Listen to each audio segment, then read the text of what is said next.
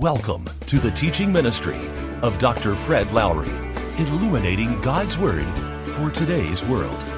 The choice, the Word of God or the world. The choice, Christ or culture for us. We can choose Christ.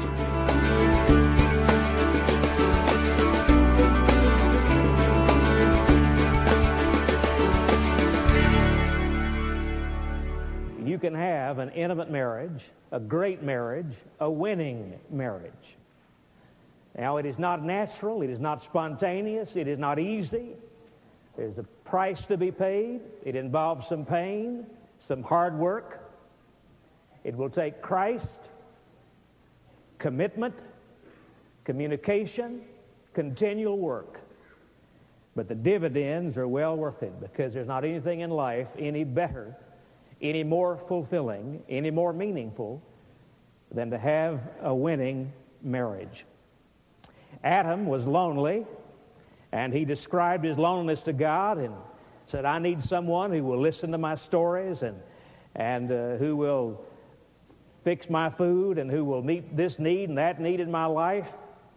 And God said, well, that's going to cost you an arm and a leg. He said, what can I get for a rib? And so, woman, well, I saw a bumper sticker that said, if at first you don't succeed, do it the way your wife told you to do it. A lady said to her husband, I didn't marry you for your looks. I married you for your brain. It's the little things that count.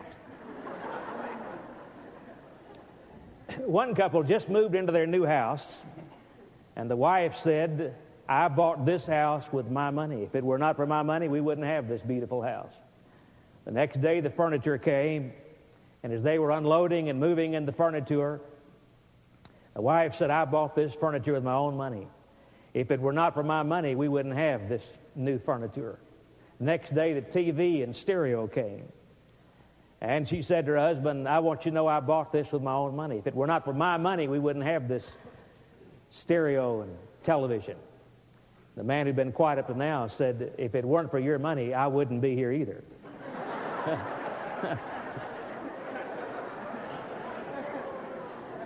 So regardless of the reasons you married, you need to work at this thing called marriage.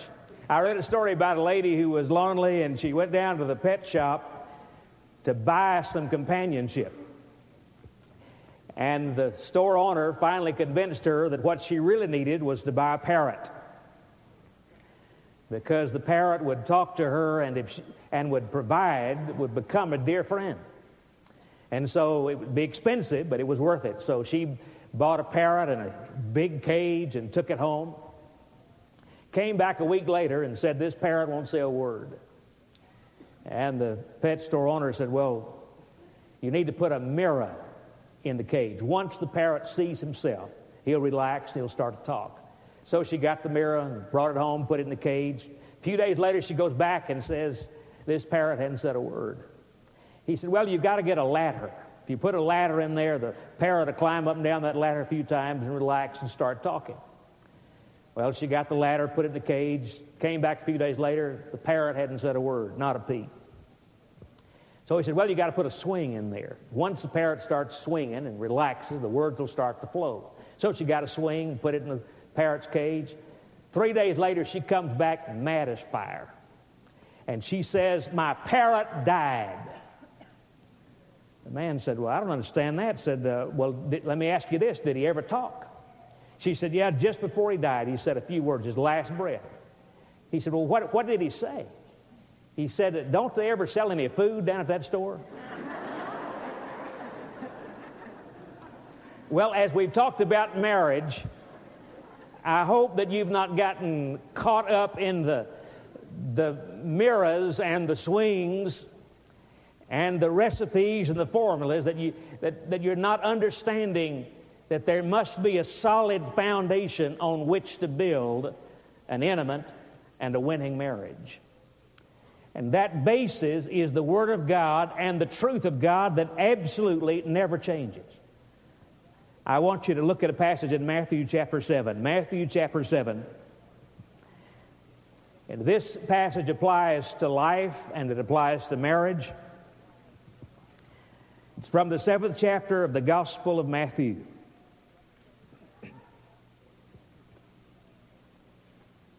We read from verse 24. Therefore, everyone who hears these words of mine and puts them into practice is like a wise man who built his house on the rock.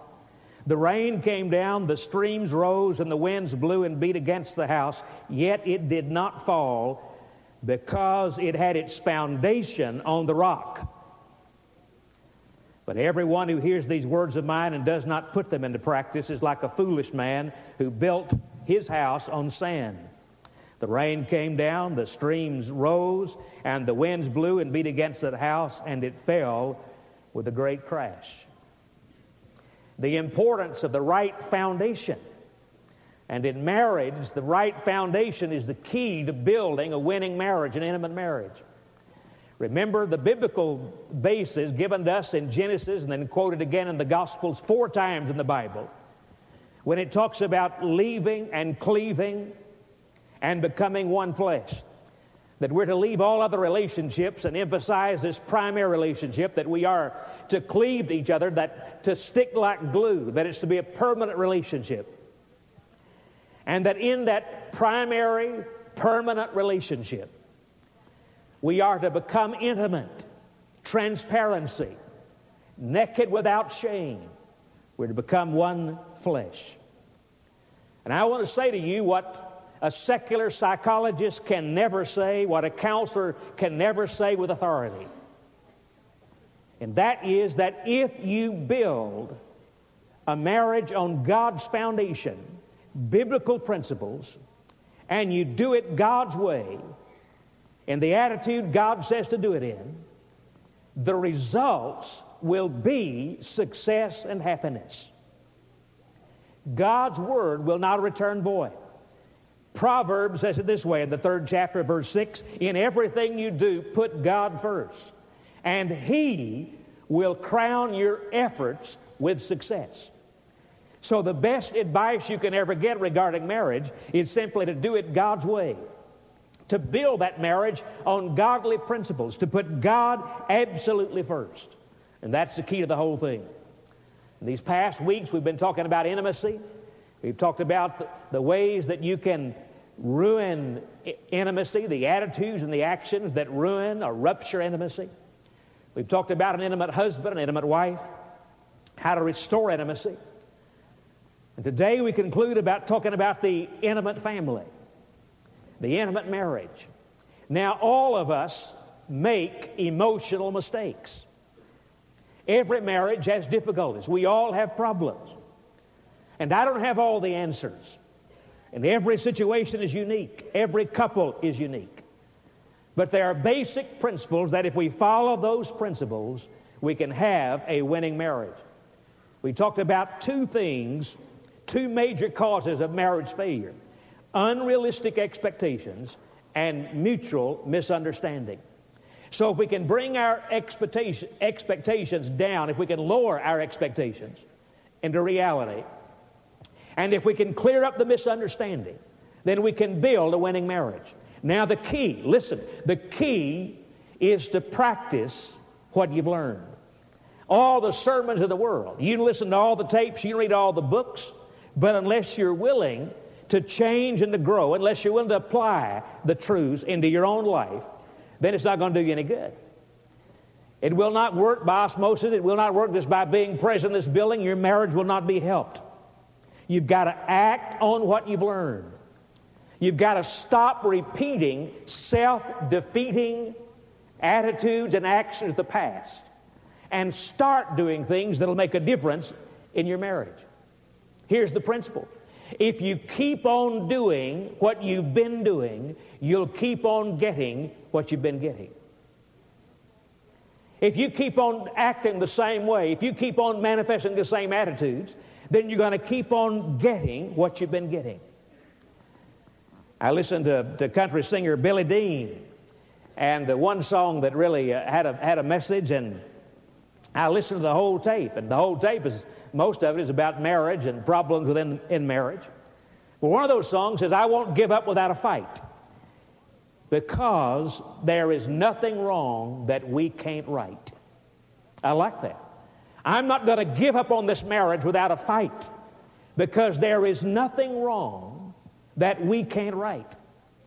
Then he has a hit song, and the chorus of it goes, gonna hold who needs holding, gonna mend what needs mending, gonna walk what needs walking, even though it takes an extra mile, gonna pray what needs praying, gonna say what needs saying, because we're only here for a little while. Now, I like that, because what I'm saying in this series of sermons is marriage is worth it. And action is what gets results. We got to mend what needs mending. We got to say what needs saying. We got to do what needs doing. Because we're only here for a little while. If you expect marriage to be wonderful, you've got to begin to make it wonderful, because marriage is a do-it-yourself kit. You get out of it what you put into it. It's not a box of goodies of all the things you've expected somebody to provide for you in life, but marriage is an empty box. You get out of it what you put into it. If you want love, you put love into that box. If you want companionship, you put companionship in. What you put in is what you get out. And country music has a way of telling it like it is. In fact, I heard, do you know what you get when you play country music backwards? You get your pickup truck back, your dog comes back to life, and your best friend brings your wife home. Well, you can make marriage work, and intimacy is the key. We've talked about close, and I've given this in every single sermon. We've used the acrostic CLOSE. The C stands for commitment. The L stands for listening. The O stands for openness, transparency. The S stands for sensitivity, meeting the needs of the other person. The E stands for empathy, walking in the other person's shoes. And when we talk about intimacy, we're talking about the tender merging of heart, mind, and soul. By creating an environment of safety and trust where each person feels free to be himself and to express himself without fear of being put down or retaliation. It's the freedom to get emotionally close, knowing you'll not be put down or made fun of. And that's a goal that every marriage ought to have, is to work to create that kind of atmosphere, to create an environment of safety and trust. It takes time, it takes patience, it takes work, but the dividends are well worth it. Now remember, there are three choices. You can bail out, you can tough it out, and usually you end up being miserable, both of you, or you can work it out. So to have a winning marriage, biblically, we're talking about working it out. Divorce, remember about divorce, it is not a solution. It is simply another set of problems. Divorce is not a panacea. It is the opening of Pandora's box. Because all of the things that you didn't count on. Divorce seems such an easy out. I read a survey the other day of recently divorced people that said 73% of the women and 60% of the men said they wish they had stayed in the marriage instead of getting a divorce and tried it a little longer and worked a little harder. Now, to those of you who've already been divorced, do not think that I'm putting you down. I'm not doing that at all. My heart goes out to you. You have my love, my acceptance. But I'm saying that God's ideal does not include divorce, and that there is a downside of divorce that we do not mention often enough, especially where the children are concerned. Do you understand that with children, pediatrics, the people who work in pediatrics used to say that it takes a child 3 years to get over the parents divorcing. They have changed that completely. Now they say it takes a child 11 years. And that child will carry the scars all the way through adulthood. In other words, the child never gets over divorce. And you need to understand that when you consider divorce as an easy way out, as an option. The child never gets over divorce. And many times divorce happens when the kids are teenagers. The most vulnerable, fragile times of their life, when they're going through adolescence. And so when teenagers go through divorce, when their parents divorce, then they have a greater tendency to be sick, to do drugs, to be promiscuous, to get in jail, all kind of problems that they are vulnerable to because of the breakup in that home. So out of the choices to bail out, to tough it out, or to work it out, the right choice is to work it out with God's help. And to believe that there's not so much wrong, but that somehow with God's help that you can't make right. And that you will actually grow through the adversity and come out of it strengthened with a deeper level of happiness that you've ever imagined without the scars from divorce. Now I want you to look in 1 Corinthians chapter 7. 1 Corinthians chapter 7, and let's look at biblical principles. 1 Corinthians chapter 7. And look at 3 biblical principles that God gives us concerning marriage. Chapter 7 of 1 Corinthians.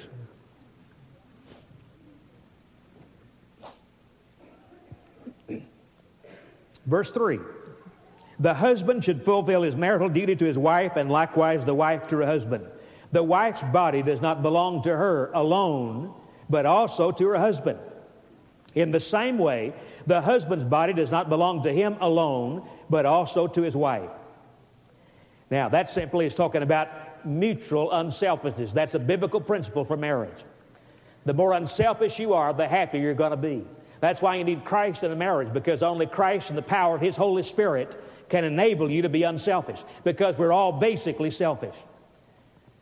But a great marriage, intimacy in marriage, is mutual need satisfaction. You meet each other's needs unselfishly, and you do that with the Lord's help. That's the first principle, mutual unselfishness. The second principle in verse 10 is lifetime commitment. To the married I give this command, not I but the Lord. A wife must not separate from her husband. But if she does, she must remain unmarried, or else be reconciled to her husband. And the husband must not divorce his wife.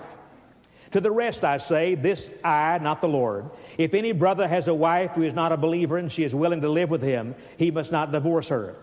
And if a woman has a husband who is not a believer, he is willing to live with her, she must not divorce him.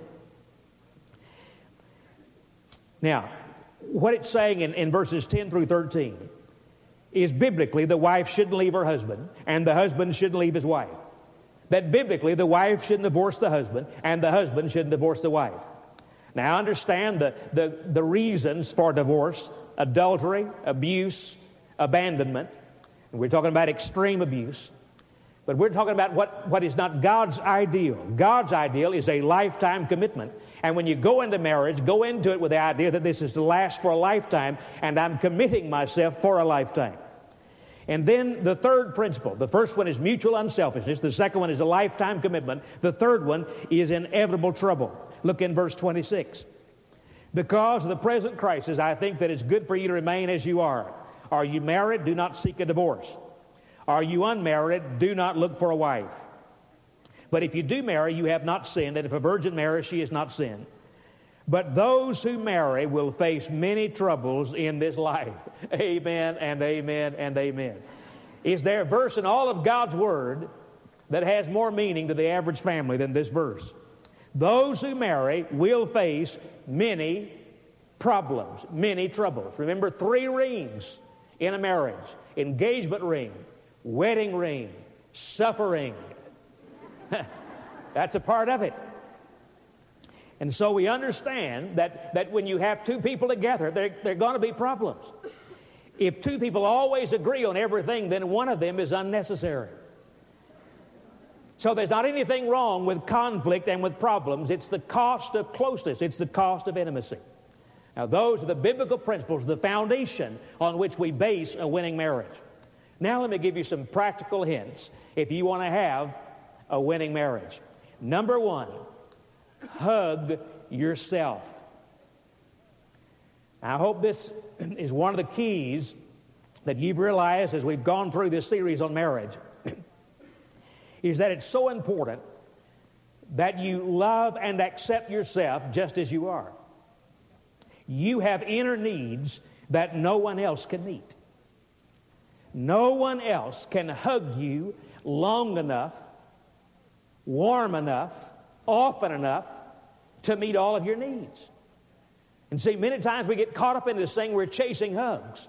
And we're going to find somebody who can hug me enough, long enough, often enough, warm enough, that these crying needs will be met. And what you're doing is you're crying out of your own insecurity. And you have deep inner needs that there is not a man on earth, there is not a woman on earth that can meet all of those needs. So the key to a great marriage and the key to a great relationship is that you've first got to love yourself. Loving and accepting yourself as you are is the only hug that satisfies ultimately. You'd chase all the chill bumps, you'd chase all the hugs, but my friend, until you love and accept yourself, you're not going to ever find happiness and meaning.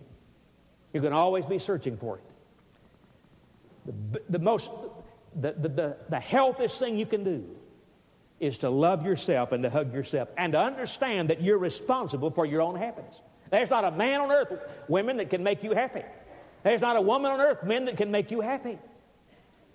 Nobody can make you happy. You are responsible for your own happiness. And you need God plus nothing to experience that happiness.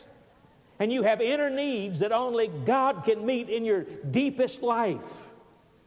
And by expecting other people to meet them, you'll always come up on the short end, expecting what doesn't happen. So you can choose to either build yourself up or to beat yourself up. And a lot of people choose to beat themselves up, and so they're never happy.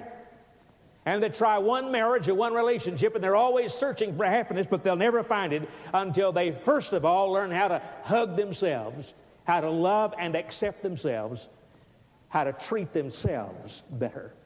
You'll never be able to love anybody else until you first love yourself. You'll never be able to treat your mate right until you learn to treat yourself right. If you treat yourself in a bad way, you'll treat your mate in a bad way also. So be good to yourself. Find ways every day that you can be good to yourself. Maybe get up an hour early in the morning and just do what you want to do. If you get up early enough, nobody will bother you. You can do exactly what you want to do. Or somewhere in the middle of the day, just do something because you want to do it for yourself. And you know that you have all these expectations and everybody's pulling at you, and you just say, hey, wait a minute, stop, time out. I'm going to do something for me. I'm going to stop by the Sonic and get me a big drink, or going to stop by the mall and buy me a cassette tape that's something that I want to. I'm just going to stop and do something for me because I'm special. It's amazing how much difference that'll make in your attitude when you do get to home or family or those expectations, when you have done something for yourself along the way. See, you've got to work on your own attitude. Nobody can work on it for you. And you've got to recognize that all you can do is all you can do, and that you cannot be responsible for everybody else's happiness. You cannot meet all the needs that people expect you to meet. You can't supply all the answers. And understand that this too shall pass. When it seems like, that everything is crowding in on you, you're going to make it through this. This too shall pass. And just kind of put a little humor in there. And remember this. If it'll be funny 10 years from now, go ahead and laugh now. It can be funny now. If one day you say, one day I'll look back on this and laugh, well, go ahead and laugh now. Because if it can be funny then, it can be funny now. In other words, a good way to look at life is ask yourself the question, what difference will this make 10 years from now? This thing I'm in such a stew over, this thing I'm so worked up about, what difference will it make 10 years from now? Be good to yourself. Take a walk. Do something for yourself. And kick the leaves and you'll be glad. Here's the truth. You can never have a great relationship with someone else until you have a great relationship with yourself. You got to hug yourself first. Loving someone else begins with loving yourself. Secondly, hug your mate. First, hug yourself. Secondly, hug your mate. The greatest craving within us is to be appreciated, to be loved. We need to be touched. We need to be held, especially women who have tremendous need to be held and to be touched. But researchers tell us that both men and women need 10 to 12 meaningful touches a day. So we've got to learn to touch one another. And not just touch physically, as important as that is, but touch socially, touch emotionally, touch intellectually, touch spiritually. In other words, in every area of our lives, we are to touch one another on a daily basis. Hug yourself. Hug your mate. It's hard to overdo hugs. Almost impossible. Thirdly, honor your mate. We're talking about respect and value and trust. We're talking about cherishing. Remember the vows, love, honor, and cherish? So important. That's honoring your mate. You cherish your mate by doing things to make that person feel loved and appreciated and respected and special. Now remember, very important. When you cherish somebody, you do what they think is cherishing. Many times we make the mistake, we cherish somebody like we want to be cherished, and that doesn't work. Remember, you're so totally different, and you speak a different language, and you have different temperaments and come from different backgrounds. So you can't cherish like you want to be cherished. For instance, if my wife comes home and says, you know, she's really wanting to cherish me, she says, guess what? I bought a new comforter for our bed and 7 more pillows.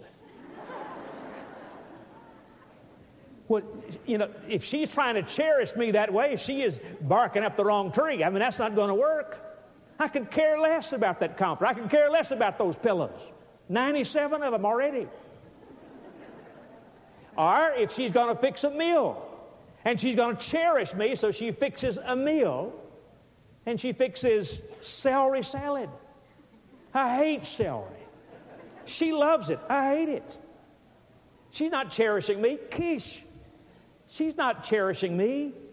But now last night, we had a meal at our home, and I know that she was cherishing me because we had grilled chicken, baked potato, salad with light dressing, and fresh strawberries and shortcake. You know, now that's cherishing me. That's my kind of meal. See, and so when she's going to cherish me, she's got to do it what I think is cherishing. If she comes to me and says, you know, she's feeling, I really want to do something special. She says, you know, you've had a hard day at the office. Let's just do something special. Let's go to the mall and shop a while. No. If she wants to cherish me, she'll say, let's get a Diet Coke and a Snicker bar and watch a John Wayne movie. Now that's living. See, you cherish according to the other person what they see as cherishing, and you've got to get to know each other and understand each other to know what that is. So you honor your mate. You're respecting them for who they are as they are, not trying to change them. I accept you just as you are, and I love you just as you are. Loving acceptance, loving understanding. And what you're doing by building that love and that respect and that acceptance, you are validating that person, their worth, their value. You're validating their feelings. Everybody wants to express feelings and not be put down or laughed at or thought to be crazy, because feelings are normal. And it's appropriate to express those feelings and to have those feelings validated by your mate. That's how you honor your mate. You validate their worth. You validate their feelings. So in a healthy, intimate relationship where the mate is honored, you can say, I feel free. I can be me. You can be you. We can be us.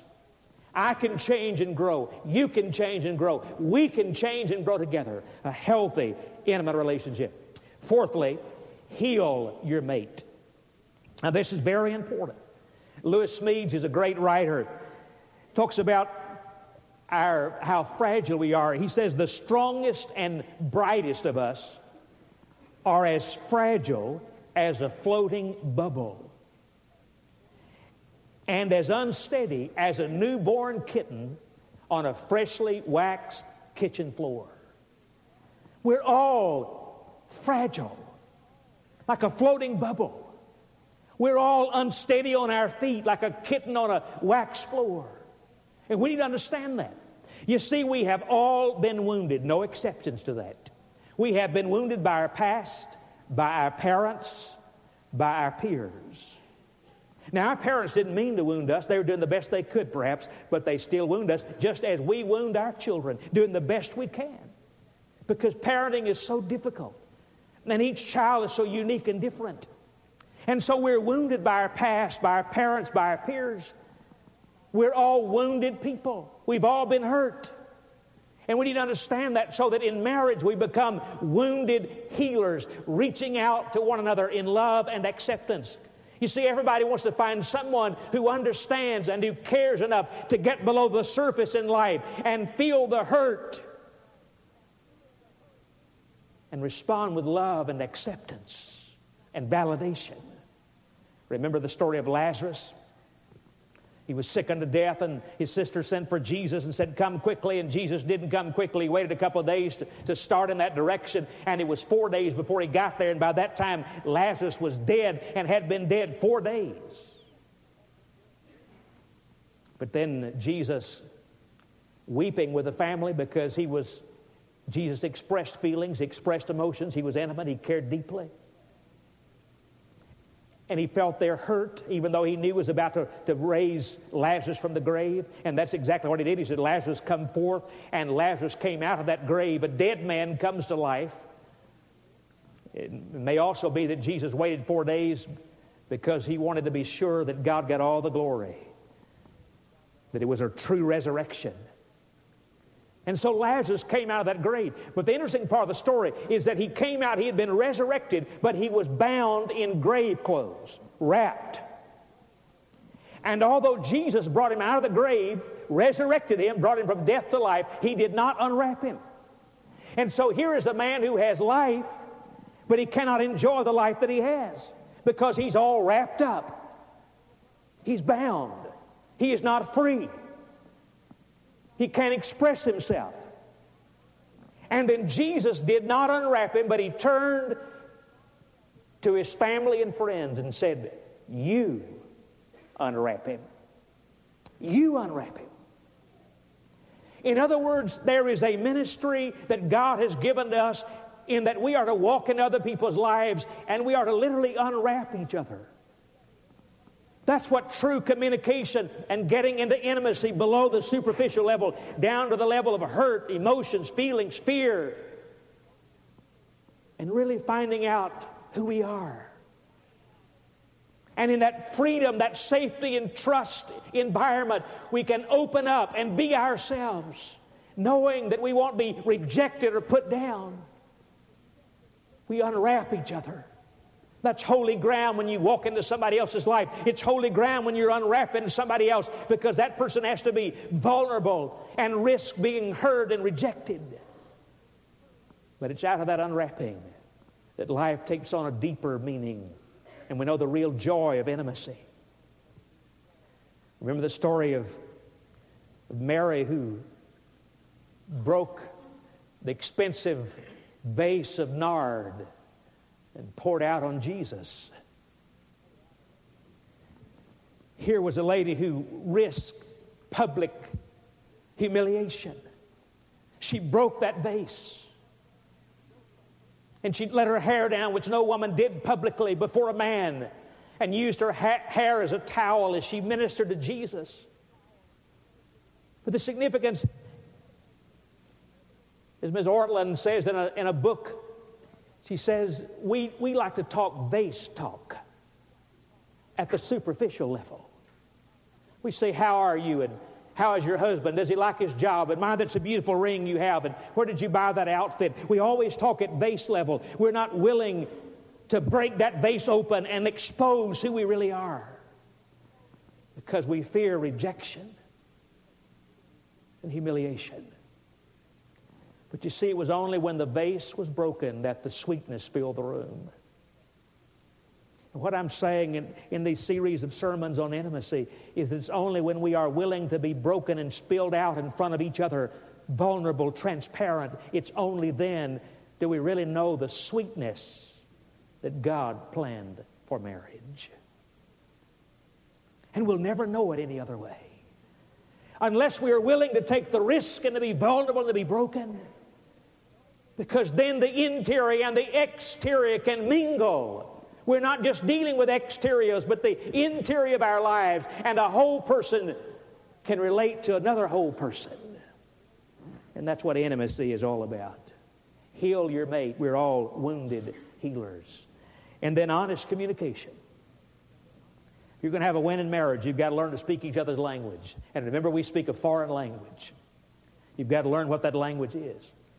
You've got to learn to listen. That's the key to intimacy. That's the key to winning marriage. You've got to listen with empathy. You've got to listen with your eyes, listen with your ears, listen with your body, listen with intimacy, walking in their shoes, understanding where they're coming from. Becoming a top ear. There's not anything more important than learning how to listen and listening effectively. Listening love. Talking, affirming talk. Getting to know one another. Someone has said that we need 1 hour of meaningful conversation daily if we're to have an intimate marriage. The sixth thing, in having a winning marriage, handle your problems immediately. Now, we've already read in God's Word where every marriage will have trouble. We will have problems. So we need to learn problem-solving techniques. When the problems come up, no need to split, no need to run. Problems can be friends, not enemies. That tells us that we're alive and that we're two human beings who think independently. There will be conflict. So how can we work through these problems to strengthen us? And our goal is to have a win-win situation, not a win-lose. We're to learn to negotiate and to accommodate. Admire the difference we can make in our marriages if we could just learn how to work through our problems.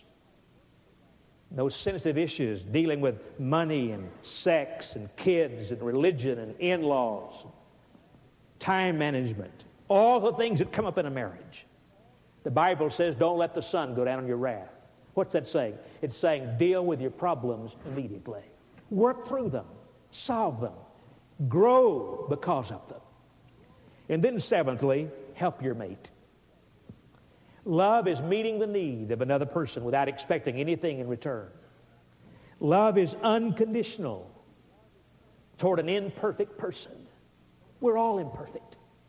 But we're to be each other's helpers. Not just the wife to be the helpmate. We're to help each other. You're to help your husband become successful as a husband. Your goal ought to make him the most successful husband in town. Your goal ought to be to make your wife the most successful wife in town. And you're helping that person become successful, not only in just marriage, but in every area of life. And remember, feelings follow actions. You see, love is a decision. You decide to love.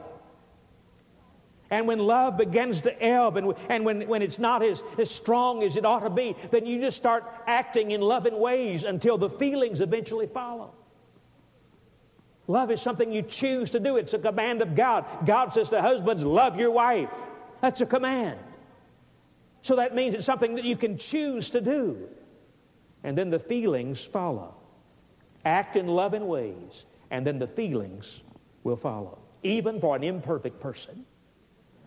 And then, eighthly, humor. Oh, in every marriage, there needs to be a whole lot of humor. I remember when Lee and I first got married, we had, a few little tense days there every now and then, and trying to adjust each other. And she's from over in Mississippi, where I found her and cleaned her up and brought her out. And I was from just kidding, honey. I was from Alabama. And we different backgrounds. She grew up as a Presbyterian, and I grew up as a Baptist, and just so many different things. And we had to work through those things, and it would get tense. And she would look at me and say, "You better say something funny in a hurry," because she recognized and I recognized that only humor was going to relieve some of that tension, or everything was going to blow up. And also at that time is when, I have all these jokes, but at a time like that, it's hard to even think of a joke. But you got to work at bringing some humor into that situation. Let laughter be a part of your life. If you're going to have an intimate marriage, a winning marriage, you got to learn to laugh together. Remember, a good laugh is equal to 2 tablespoons full of oat bran. And there are many who say we need 14 belly laughs a day to keep emotionally healthy. Learn to laugh at yourself. Laugh at your own mistakes, your own imperfections. Don't take yourself too seriously. Don't take life too seriously. But bring humor into that marriage. Well, those are just some helpful hints to having a winning marriage. And let me close this series by saying I encourage you to have an affair with your mate. And that affair, the A standing for adventure, the F for fun, the next F for fantasy, the A for affection, the I for intimacy, the R for romance. Those are the things we've been talking about in building intimacy in relationship. So that what you think you can find out there, you can find in that own relationship if you're willing to pay the price. And the dividends are worth it. We hope you were blessed by our program today. If you would like a copy of today's program, go to www.fredlowry.com, where you can find this program and other Christian resources by Dr. Fred Lowry.